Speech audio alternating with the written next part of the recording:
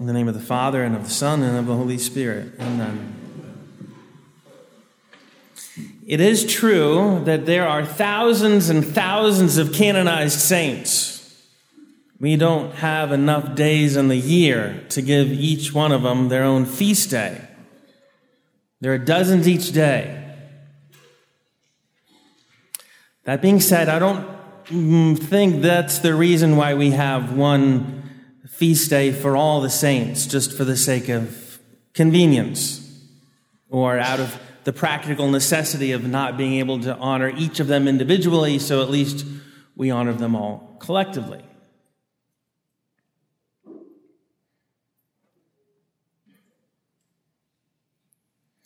It's worth remembering that the saints, just like the angels, don't read our heart and our mind.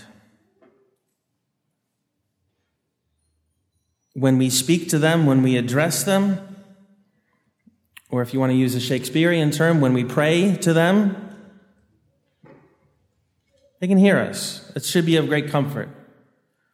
It means the fallen angels and the damned, they can't make mischief with our guarded thoughts and our guarded prayers. But it does mean then that we have to deliberately address the saints for them to hear our desire for their intercession. That being said, I don't know that this is merely a Catholic shortcut, so that now we're praying to all the saints all collectively, and therefore we benefit from all of their intercession. I don't think that's the reason why we celebrate All Saints' Day. Although it would be a pretty good reason. Actually, when you look at the liturgy of the church, which includes more than just the prayers here at the altar, but also the prayers of the liturgy of the hours of the divine office,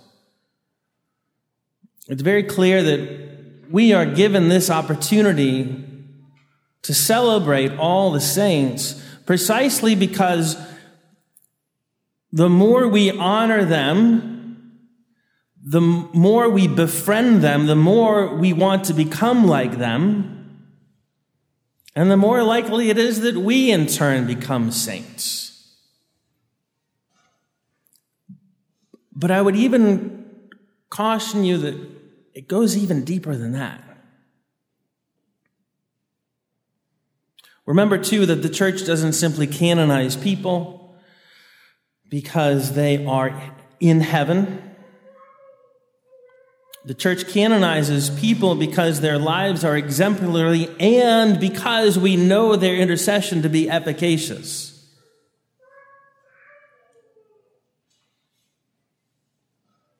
So this isn't just simply the day to remember all of the infants who died with the sacrament of baptism, or all the people who had a happy death who certainly died in the odor of sanctity.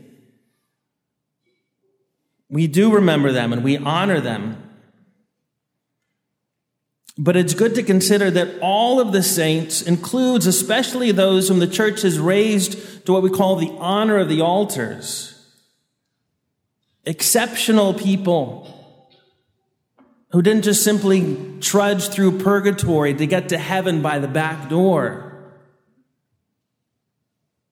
but offer us an example, and whose intercession is demonstrably effective. So waiting for a miracle or two miracles isn't just simply an ecclesiastical hoop to which we subject the future saints, but it actually gets to the heart of the matter. We're not simply making it an exhaustive list of everyone whom we think or are certain to be in heaven. That being said, honoring all the saints and knowing that there are thousands of canonized saints and thousands upon thousands of saints who are not canonized, it should impress upon us the reality that it's normal to become a saint. It is normal to be holy. That is the ordinary course of life, is to become holy. We should be so overwhelmed by the enormity of the heavenly host that we come to the conclusion that That's how we all should end up. Realizing it's not simply a matter of our desiring it and our determination. It is above all an incredible work of God that this even happens. So yes, we should be amazed and in awe of the saints. We should be aware of how many there are so as to realize that it should be normal to become a saint, and at the same time realize that it's impossible for me to become a saint on my own. This is the work of God in every human being.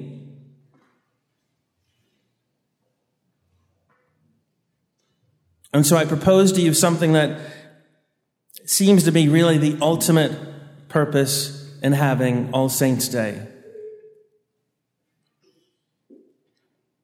as is the ultimate and the primary purpose for everything that happens in this sanctuary, which is to give honor and praise and worship to God. We honor God and we are in awe of him because of his work of creation. And even more so, we are in awe of the love that results in the only begotten Son coming into the world to be incarnate and to suffer and die for us on the cross and to rise from the dead and to show us his victory. And then how much more so are we in awe of the God who sanctifies these people? Every human being is redeemed. Some of them respond to God's grace. Many of them respond to God's grace and are turned into sons and daughters of God who worship him forever in perfect holiness forever, for all eternity. How awesome is God that this is the reality of the present and hopefully the reality of our future.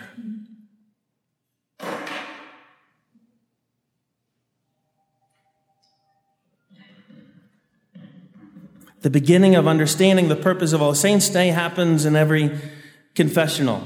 It happens frequently enough that someone says, I accuse myself of impatience or lacking mercy, or not having charity. And so frequently enough, I'll ask the same person, do you know someone who has that virtue? Someone who's always patient with you, someone who's always merciful with you, someone who's always charitable towards you. Thank God for them. Befriend them. Spend time with them. You will become like them by virtue of your friendship. St. Paul scolds the believers who don't realize that bad company corrupts good morals. He says it to our shame.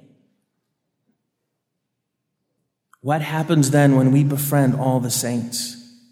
When we realize that is our company, that they are our jury, they are our friends.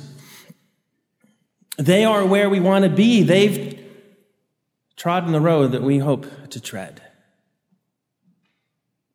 It is normal for God to work miracles. It is normal for God to take bread and wine and turn it into the body, blood, soul, and divinity of Jesus. And it will be normal and miraculous for him to turn all of us into his saints. To him be the glory and honor and praise forever and ever. Amen. In the name of the Father, and the Son, and the Holy Spirit.